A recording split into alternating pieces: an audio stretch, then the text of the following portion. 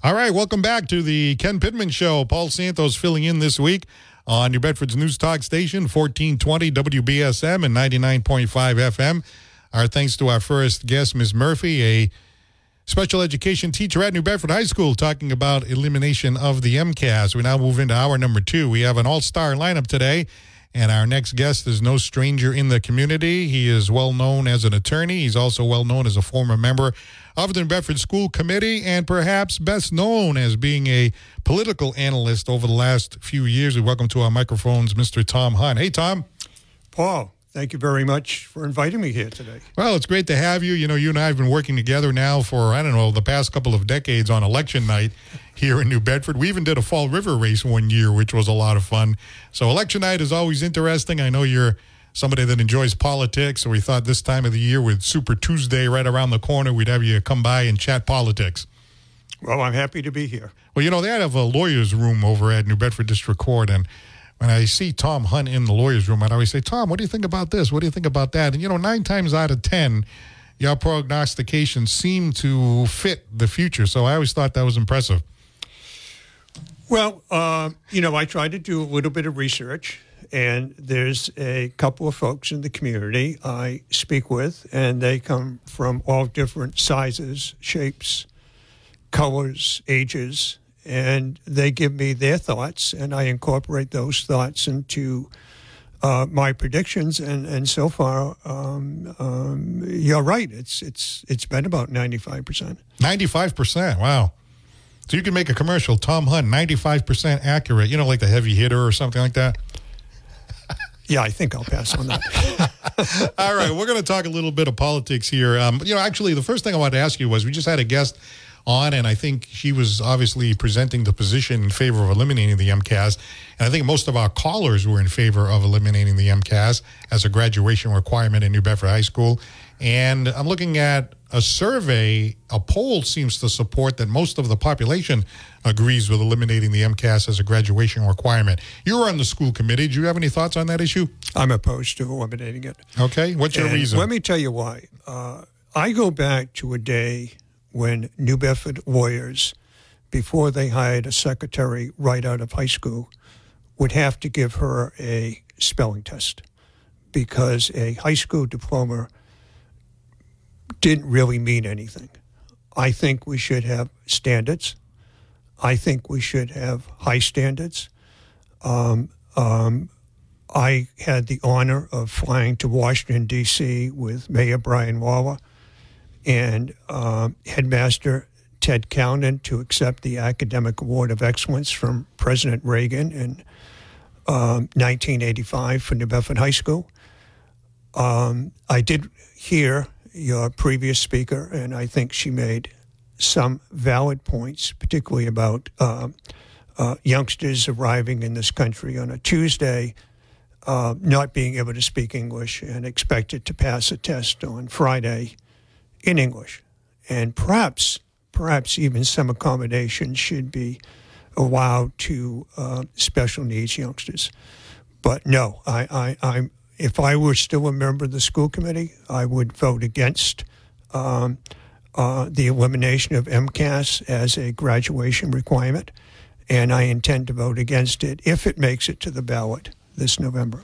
Now, when you said you went down and accepted an award with Ted Cowden in Washington when you were on the school committee, now that I would imagine that would have been pre-MCAS, right? Oh, yes. That was 1985. I think MCAS came in the mid-1990s.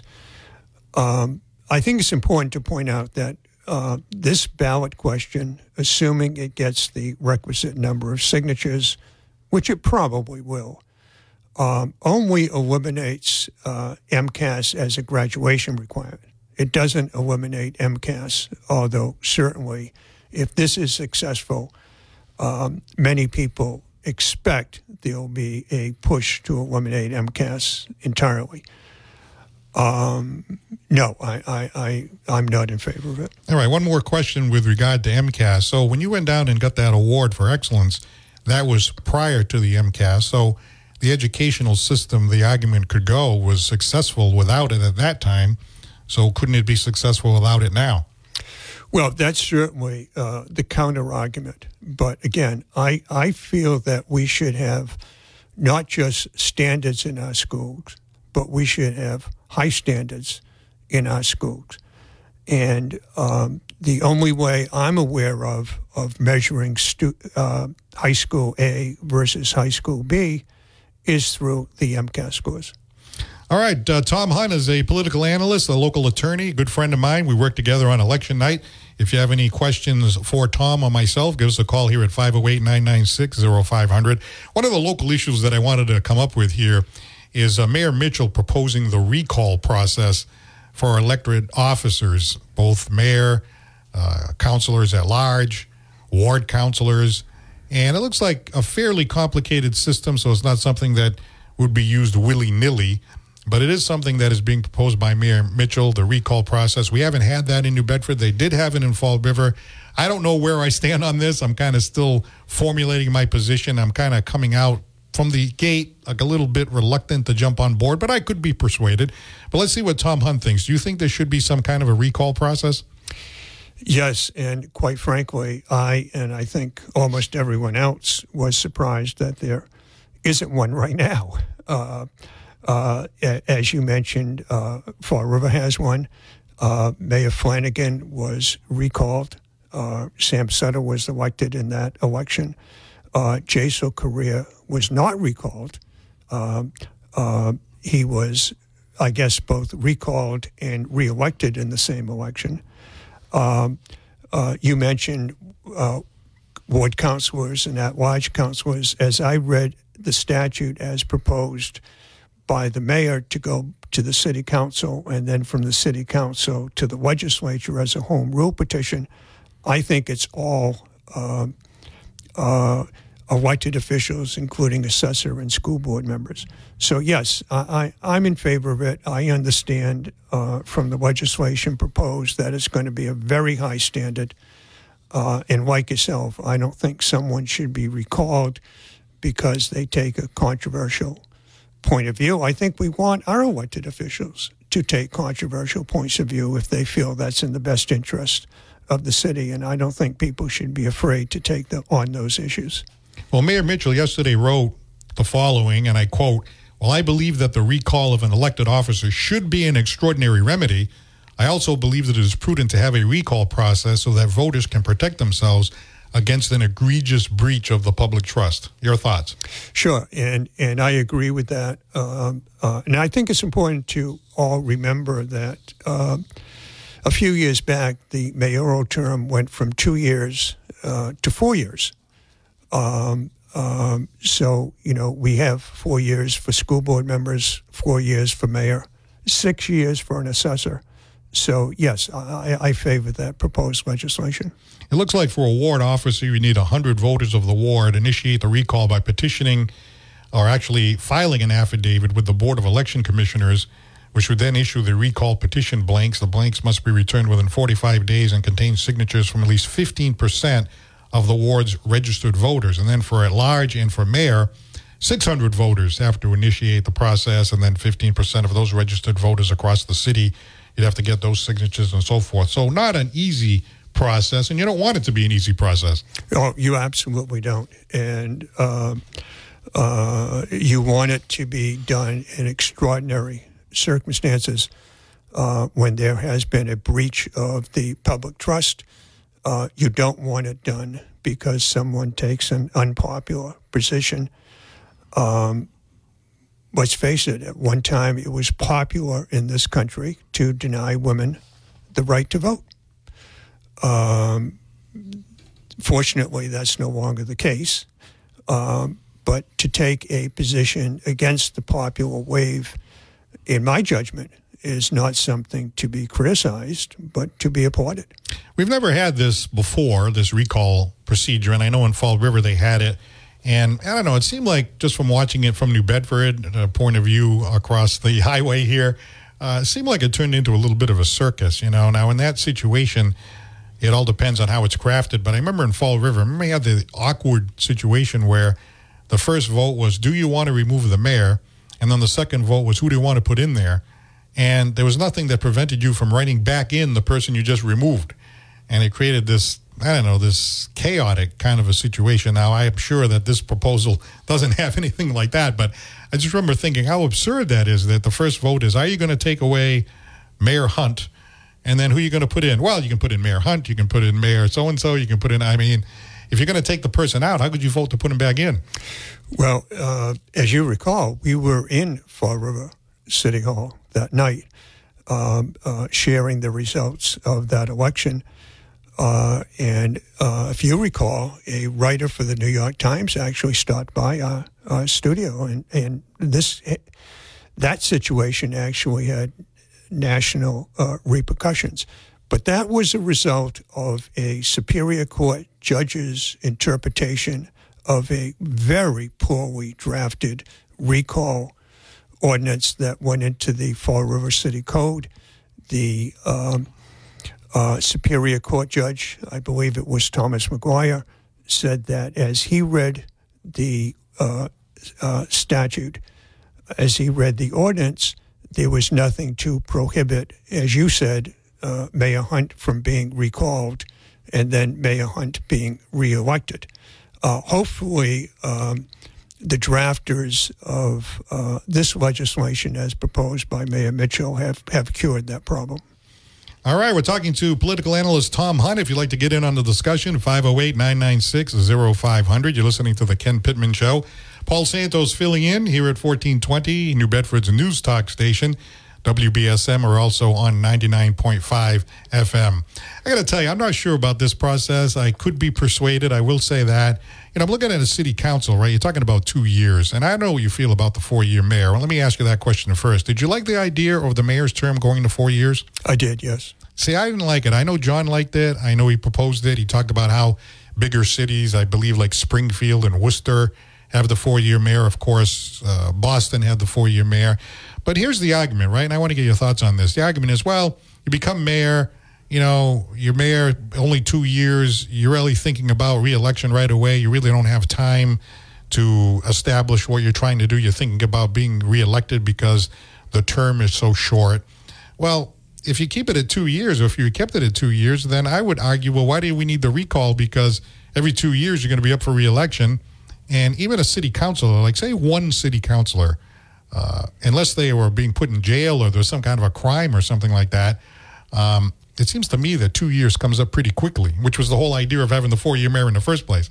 So if we had just left the mayor at 2 years and the city council is all at 2 years, it comes up so quickly that why would we have to need a special election before that when the next election is coming up so quick? Well, because it wasn't kept as 2 years in the mayor's term. It is now 4 years. And as I mentioned, with school board members, it's 4 years. And with assessor, it's 6 years. And, I think we all know that New Bedford has a Type B type government, which invests a tremendous amount of power in the mayor's office. And I think that for that reason and for the 4-year term reason, that's why this legislation is needed. All right, Tom makes a very persuasive case. What do you think? You think you should have a recall provision? I know that there was an attempt to put on the ballot term limits. I don't know if Tom has a thought on term limits. Do you think that term limits is a good idea for these local positions? Well, I term limited myself. I served 3 terms, and I think most people familiar with the situation back then felt I could have been elected, reelected, and perhaps even reelected easily to a 4th term. But I thought that 3 terms was enough. Yes, I think perhaps if we're talking a 2-year term for a city councilor, I think 6 terms is enough. All right, Tom Hunt is our guest, and this is Paul Santos filling in for Ken Pittman. If you'd like to get in on the discussion, 508-996-0500. We'll take a break, and we'll be right back.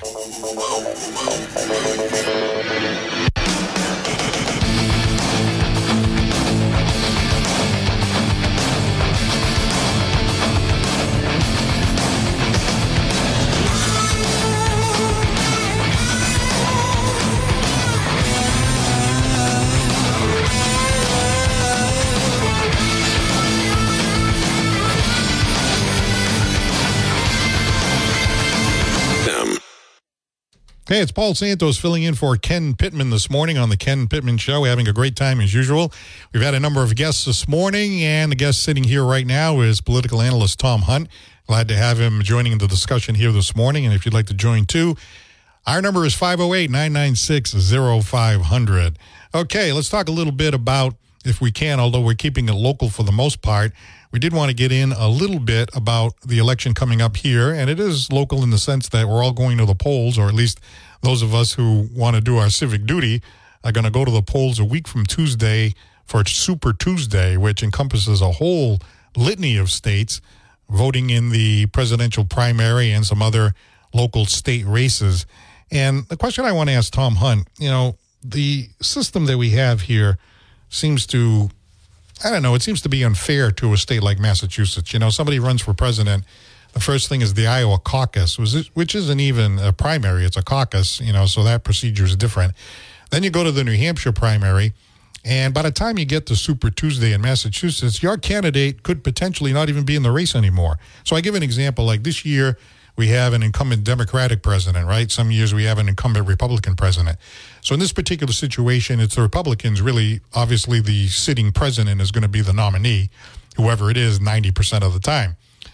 On the other side, in this particular case, we have the Republicans, right? So let's say, for example, you want to vote for, say, Governor DeSantis, a governor of Florida, a popular governor of Florida. And you're like, yeah, you know what? I'm going to vote for DeSantis when my turn comes around.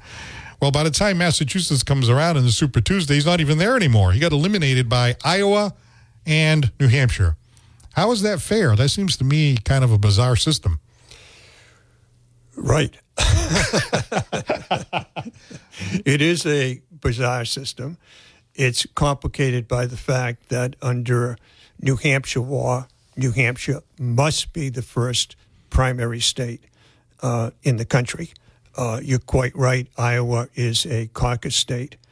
And you're quite right. If you were a fan of former Governor Chris Christie of New Jersey or former Vice President Mike Pence, their name won't be appearing on the ballot a week from Tuesday. So it is sort of a bizarre system, but somehow, somewhere, it seems to work okay. I mean, there's very little doubt that President Biden will be renominated by the Democratic Party unless he withdraws from the race, which is extraordinarily unlikely. And it's extremely likely that former President Trump will be the Republican nominee. So somehow this, as you call it, this unusual, crazy system seems to whittle down to the candidates who their party feels best represents their point of view. But if you have a candidate that, say, is very popular in Massachusetts, very popular in California, very popular in South Carolina, very popular in Michigan, or some of these states that are going to vote on Super Tuesday, but not particularly popular in Iowa, not particularly popular in New Hampshire, they may not get the traction because they come out of Iowa week or they come out of New Hampshire week. Maybe they don't get the fundraising ability, which is a big thing coming out of those early states. So it just seems to be, number one, it's unfair to the candidates, and number two, it's unfair to people like you and me who live in Massachusetts because we don't get to vote until after a lot of the candidates are eliminated. Paul, you've used the word unfair in politics in the same sentence. Let me suggest to you that that's not the way to go.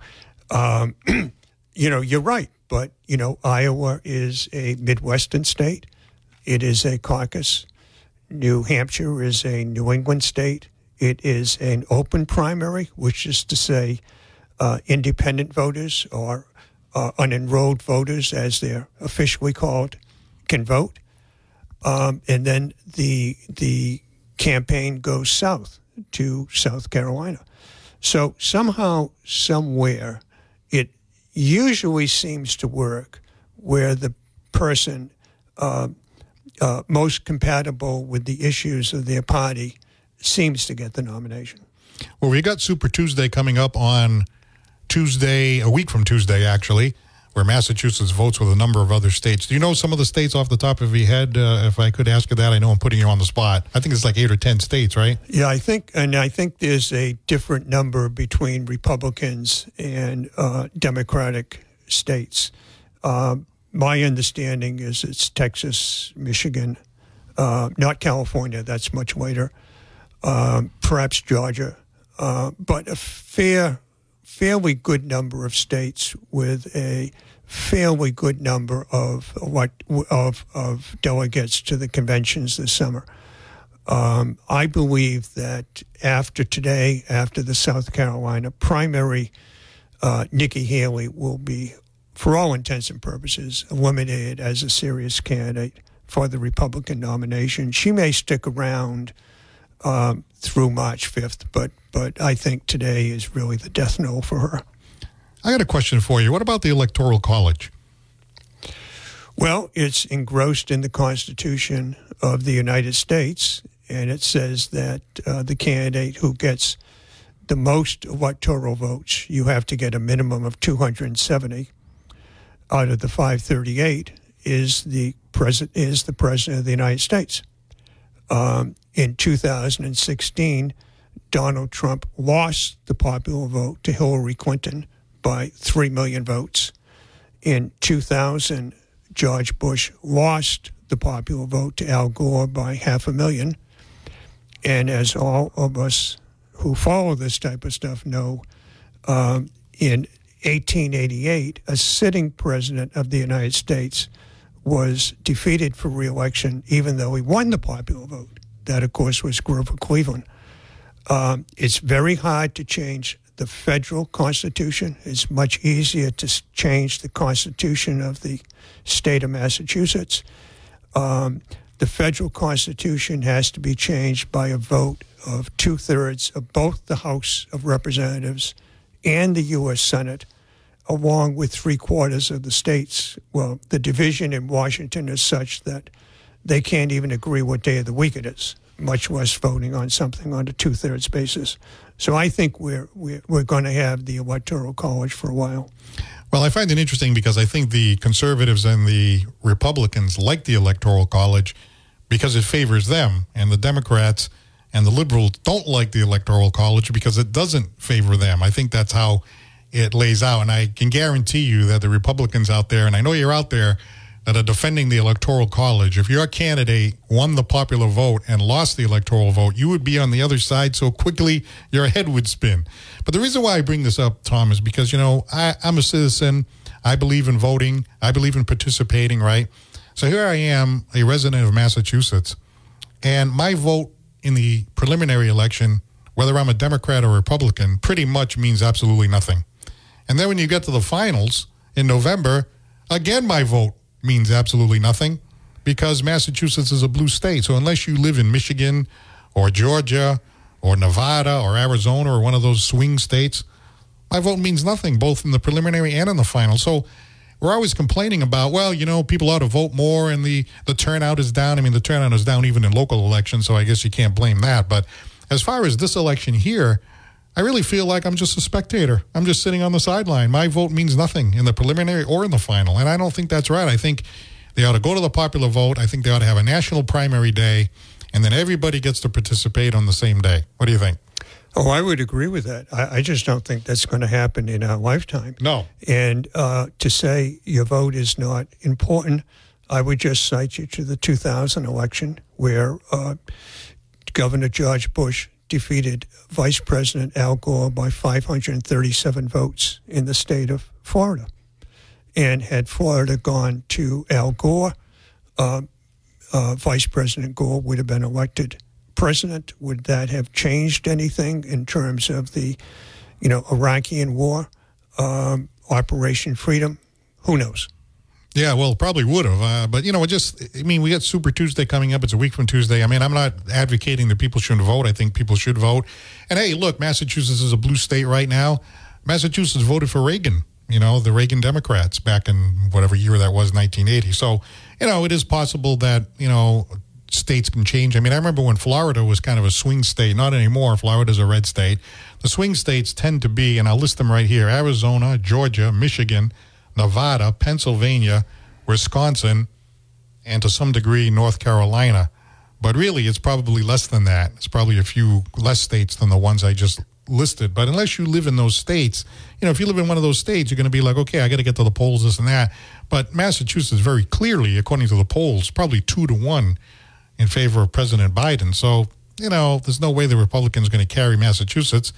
And so if I'm a Republican, I'm like, well, I'm going to vote. And if a Democrat, I'm going to vote. But really, it doesn't feel like my vote is going to carry a lot of weight when you're in a state that's all blue or all red.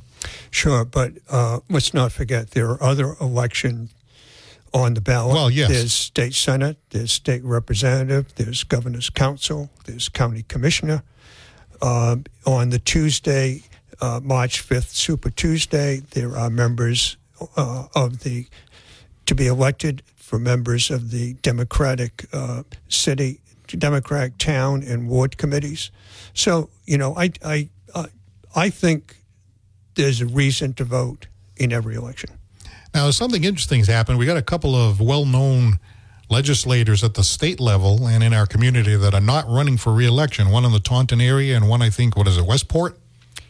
Yes, Representative Schmidt is from Westport, although a significant portion of his legislative district is southern Fall River. And Mark Pacheco out of Taunton. Mark Pacheco out of Taunton, who has a very interesting district. It's not only Taunton, obviously, but it's Marion, it's Rochester. I believe small segments of Freetown and Wareham, and of course the city of Taunton. So if you could get a Republican coming out of Taunton who has some ability to both raise money, and my understanding is a female Republican member of the Taunton City Council has indicated she will be running, that may not necessarily be a slam dunk victory for the Democrats. It is a presidential year. More people vote in presidential years than non-presidential years. More Democrats vote in presidential years than non-presidential years. But, that's going to be an interesting situation. Our local delegation, the people that are representing the New Bedford area, Dartmouth, Fairhaven, Acushnet, Lakeville, Freetown, do not appear to be in any kind of jeopardy. Oh, I would say not. I would say not. Certainly, Chris Markey in Dartmouth is very popular, as is Bill Strauss down in Mattapoisett, and of course, Santa Montigny is now one of the longest-serving members of the state senate. Now, these people that you mentioned, a lot of them, as you said, are very popular. They've been there for a while. We did kind of touch a little bit on term limits. You wouldn't necessarily be against term limits. That's something that you might look at, that you could be persuaded to think about? I think I could easily be persuaded to think about it. We sometimes have voluntary term limits where people say, I promised the voters I would serve 5 terms and I'm going to keep my word.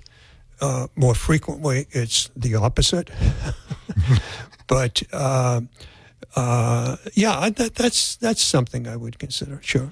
All right, we're listening to Tom Hunt here. He's a political analyst, an attorney, and a friend of mine here on 1420 WBSM. He's going to be our guest until 11 o'clock. If you'd like to chime in or ask him a question about local politics or even, the national election that's coming up, we do encourage you to vote. And even though I said what I said, I'm still going to vote on that Tuesday because I think it's important to have your vote count. We have local elections that we have to deal with. We have the national election. And, the numbers that come out of our state is still good to look at and, makes a statement to where Massachusetts stands on the national landscape. So you absolutely should vote. Vote in both the primary and the final election in November. And, of course, Super Tuesday coming up, the preliminary or primary election a week from Tuesday. So get out there and vote and let your voice be heard. And when we come back, we were talking about how Tom has had some pretty good success predicting what's going to happen in the future. So if you're wondering what's going to happen both in the fall and in the final election in November, well, we're going to find out from Tom in just a few minutes. You're listening to The Ken Pittman Show here at WBSM. We'll be right back.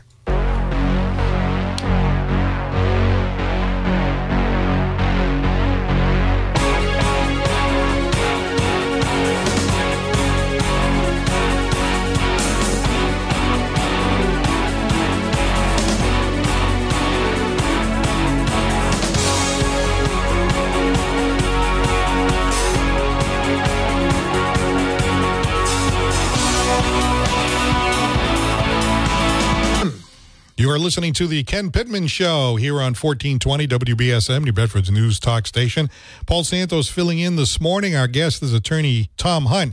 He is a political analyst, and we're talking politics. Remember, you have to vote Super Tuesday coming a week from Tuesday. So head out to the polls and make your voice heard. We do have a call here, so let's go to the call right now. Good morning. Yes, good morning, gentlemen. Hi, how are you? All right. I'd like to bring it back to the four-year mayor. I think that's a disastrous mistake. You want to get people to vote. You want to get interest in elections. And you get a mayor in a strong form of city government that's in for 4 years that doesn't have to look over his or her shoulder, okay? It really takes people out of the equation. It's a check and balance on the mayor. And I think Mr. Hunt will agree, if you do your job, you get reelected. All right, and to have 4 years that the mayor can turn around and thumb his nose at you because he doesn't have to worry about you for 4 years is a big mistake. I think former Mayor Lang came out against the 4-year term, but he was a little late in it, and the present administration was able to get it through. If you want to get people out to vote, you got to give them a reason, and certainly being able to vote on a mayor every 2 years would be a reason. You know, the old saying, KISS, you got to keep it simple, stupid, okay? And to have all these different things and recalls, which can be a tool to, work one way or the other, it just makes it too complicated. And term limits, I'm not necessarily in favor of term limits. Again, if you can get people out to vote, that'll limit people if they're not doing the job. We've had a lot of people hang around for a long time. And again, unfortunately, what happens then, it seems to be more about maintaining power than serving the people when you have these long terms. New Bedford is a small city. It's not the size of Boston. And, one last thing, too, this idea now that the mayor wants to clean up the charter because you have a 4-year mayor, but only a succession thing that deals with a 2-year mayor. I think that kind of invalidates the whole idea of the 4-year mayor. I think, to me, that sounds like an illegal thing that was passed. Now, you guys are lawyers. You can, reflect on that better than I can. All right, let's get Tom's response. So I think what the caller is getting at in his last comments is the fact that if a mayor is elected for 4 years, as John Mitchell was last November, and then tomorrow is offered a high position with the Department of Justice and takes it, will the person who succeeds him serve only 1 year to the next city election in 2025 or serve until 2027, the expiration of Mayor Mitchell's term? And there's been some discussion about that. So I think this legislation is designed to clean that up also and make it clear that there would have to be a special election if the mayor were to leave within 2 years of first being elected. In terms of the caller's other comments, I sort of kind of see his point of view. In Boston, the mayor has a 4-year term, but the city councils have 2-year terms, and the percentage of people who vote in the 2-year city council years is significantly below that who vote in the mayoral 4-year term. So I think one can say that a 4-year mayoral term can somewhat suppress the turnout in the 2-year term. Paul, there's never been such a thing as a perfect piece of legislation. In fact, some would say that when everyone disagrees what's voted out, that is a perfect piece of legislation. Right, but I think the caller and I sort of agree that I didn't like the 4-year mayor. It doesn't sound like he likes the 4-year mayor, but you kind of like the 4-year mayor. What's the thing that you like about having the 4-year term? Well, because it's 4 years. Because you have a chance to get your own people appointed to jobs. You have a chance to implement your own viewpoint on certain things. If you get elected in November and defeat the incumbent mayor, you're living with that mayor's budget through June 30th.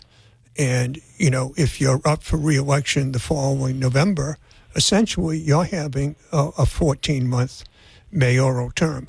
I simply think that it would be better and is better for a 4-year term, but I appreciate other people's points of view. Right, Carl, let me ask you something, because I think you and I line up a little bit on this, right? To go from the 2-year mayor to the 4-year mayor and then say, well, it's not long enough to find out what's going on, but then we're still going to put in a recall. Well, then what's the point of having the 4-year mayor in the first place? Because 2 years is such a short time, we don't need a recall. Yeah, exactly.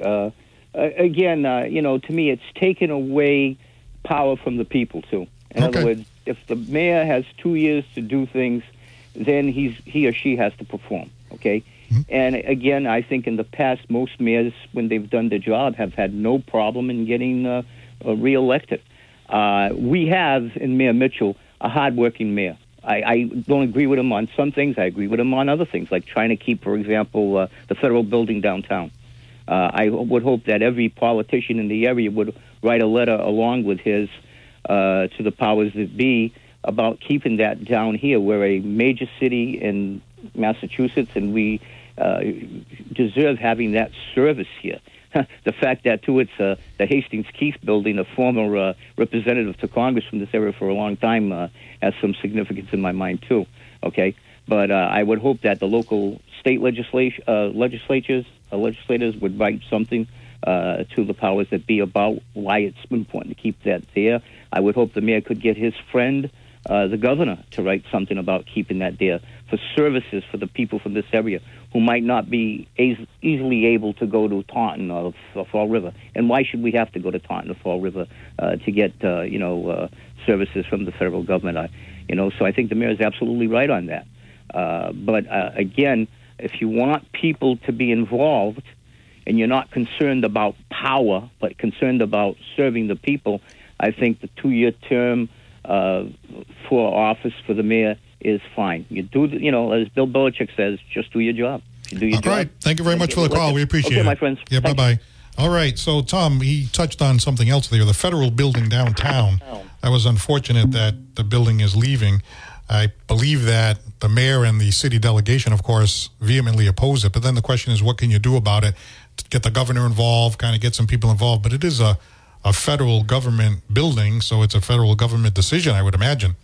Right. I'm not sure the building is leaving. I think the tenants in the building, right, which are all federal agencies, may be leaving, and that makes absolutely no sense to me. There's a Social Security office there. Most of the people in the waiting room are there to file a disability claim. And so to make them go to Taunton, which is clearly an inferior city to Bedford in terms of population, makes no sense to me. So I think the idea would be to keep it as a federal building. If we have tenants there that don't need to be there, fine. Let's bring in other tenants that should be there, particularly dealing with fisheries. And one more thing, whatever happens to the building, can we please get rid of that god-awful sundial monument in front of it? It's the ugliest thing I've ever seen in my life. Yeah, we could do a whole show on that. That thing, I remember when that thing was put in, it was pretty controversial. If you're a younger person, you may not remember that, but I remember when that thing went in there and people were like, what was that? What is that? I guess we have a certain appreciation for art maybe, but I don't know. It's been there for a long time. They've never taken it down. Well, if you go to other countries, particularly Canada, you'll see an awful lot of outdoor sculpture, outdoor monuments. And this is, everyone should be able to appreciate a museum piece without having to pay an outrageous fee to get inside. I don't know what that is. They call it a sundial. To me, it looks like a... well, I won't say what it looks like. All right. If you want to join the discussion in our final few minutes with Tom Hunt, 508-996-0500. I did want to touch briefly on the presidential race. We're trying to do local stuff here. But on the presidential race, just looking at the swing states, I listed them before, North Carolina, Wisconsin, Pennsylvania, Nevada, Michigan, Georgia, Arizona, the states that are really going to decide it in order to get to the 270 electoral votes. As it stands right now, President Trump is leading President Biden in every single swing state. Now, the Democrats will say, well, the thing hasn't really got traction yet. There's a lot going on. President Trump has legal issues, so on and so forth. But really, to be behind in every single swing state seems to me like a little bit of an uphill climb there for President Biden. What do you think? CNN has a fabulous electoral map. Right now, they have President Biden at 272 electoral votes, 2 more than needed. And they have come up with that 272 figure by combining the states that he is guaranteed to win: Louisiana, Mississippi. You're talking about President Biden? No, I'm talking about President Trump. Trump, okay, because you said Biden. Okay, go ahead. Okay, and the states that he is leading in. Put another way, President Biden can win every state he's significantly leading in, can win every state he is slightly leading in, can win every toss-up state, and still loses the election. The only way that President Biden is going to defeat President Trump, in my opinion, would be to take one of the states that Trump is only slightly leading in: Florida, Georgia, North Carolina. And I think if he takes, as has been suggested, United States Senator Tim Scott from South Carolina on the ticket, I think you can check those states off as going to President Trump. I think the Democratic Party needs to have a reality check, understand that we have a very soon-to-be 82-year-old president who is absolutely evidencing cognitive decline. And I think, the Democrats need to take a stand on that. One of the things I don't understand, right? I mean, obviously, it does come down to, the pro-Trump, anti-Trump people out there, right? So we definitely have that. But the issue I find interesting is that, okay, Biden became president. He's wanted to become president since, I think, 1980 when he first started running, right? He's been running for president for years. I remember him in that primary way back with Ted Kennedy and all the Democrats out there. Okay. So he finally became president, right? He served vice president under Obama all those years. And now he becomes president, right? Becomes president at the age of, 77 or 78. He could have easily got in there and say, hey, you know what? 2 years into the thing, 3 years into the thing. Hey, look, I just wanted to come in here, kind of get things back to normal in terms of, the political dialogue and so on and so forth. Put some of my policies through. Some of his policies have passed Congress. He's worked with a lot of bipartisan legislation, roads and bridges and stuff like that behind the scenes. Maybe he doesn't present himself too well out front, but behind the scenes, supposedly he still works with a lot of people that he's worked with over the years on both sides of the aisle. Okay, great. Why not just say, hey, I'm going to do this for one term. Thank you very much.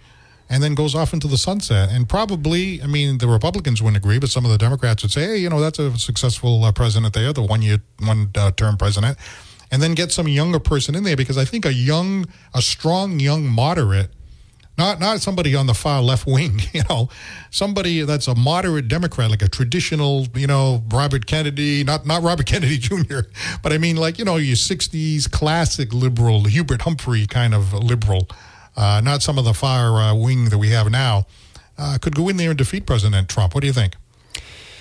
Well, you're probably right, Paul, but there's 2 points counter to that. One is, as you said, President Biden has been spending the last 25 years running for president. He ran against Michael Dukakis in '88. He had to withdraw from that race when information was developed about him plagiarizing other politicians' speeches and going back into law school.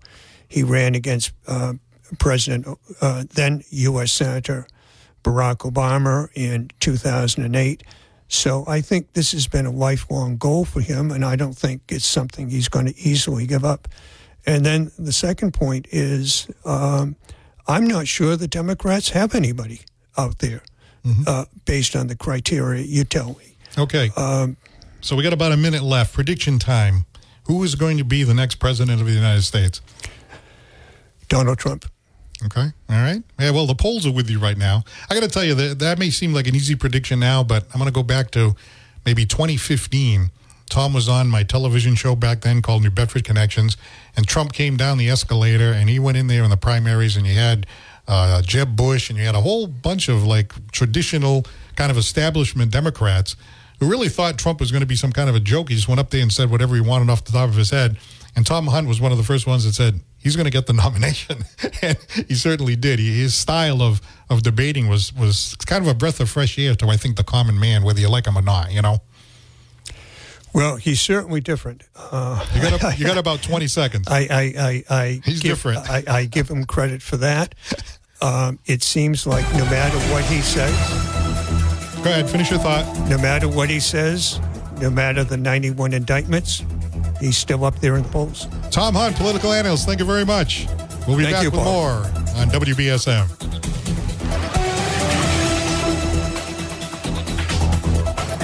WBSM and W258DR New Bedford. New Bedford's news talk station. 1420 AM and 99.5 FM. WBSM, a town square media station.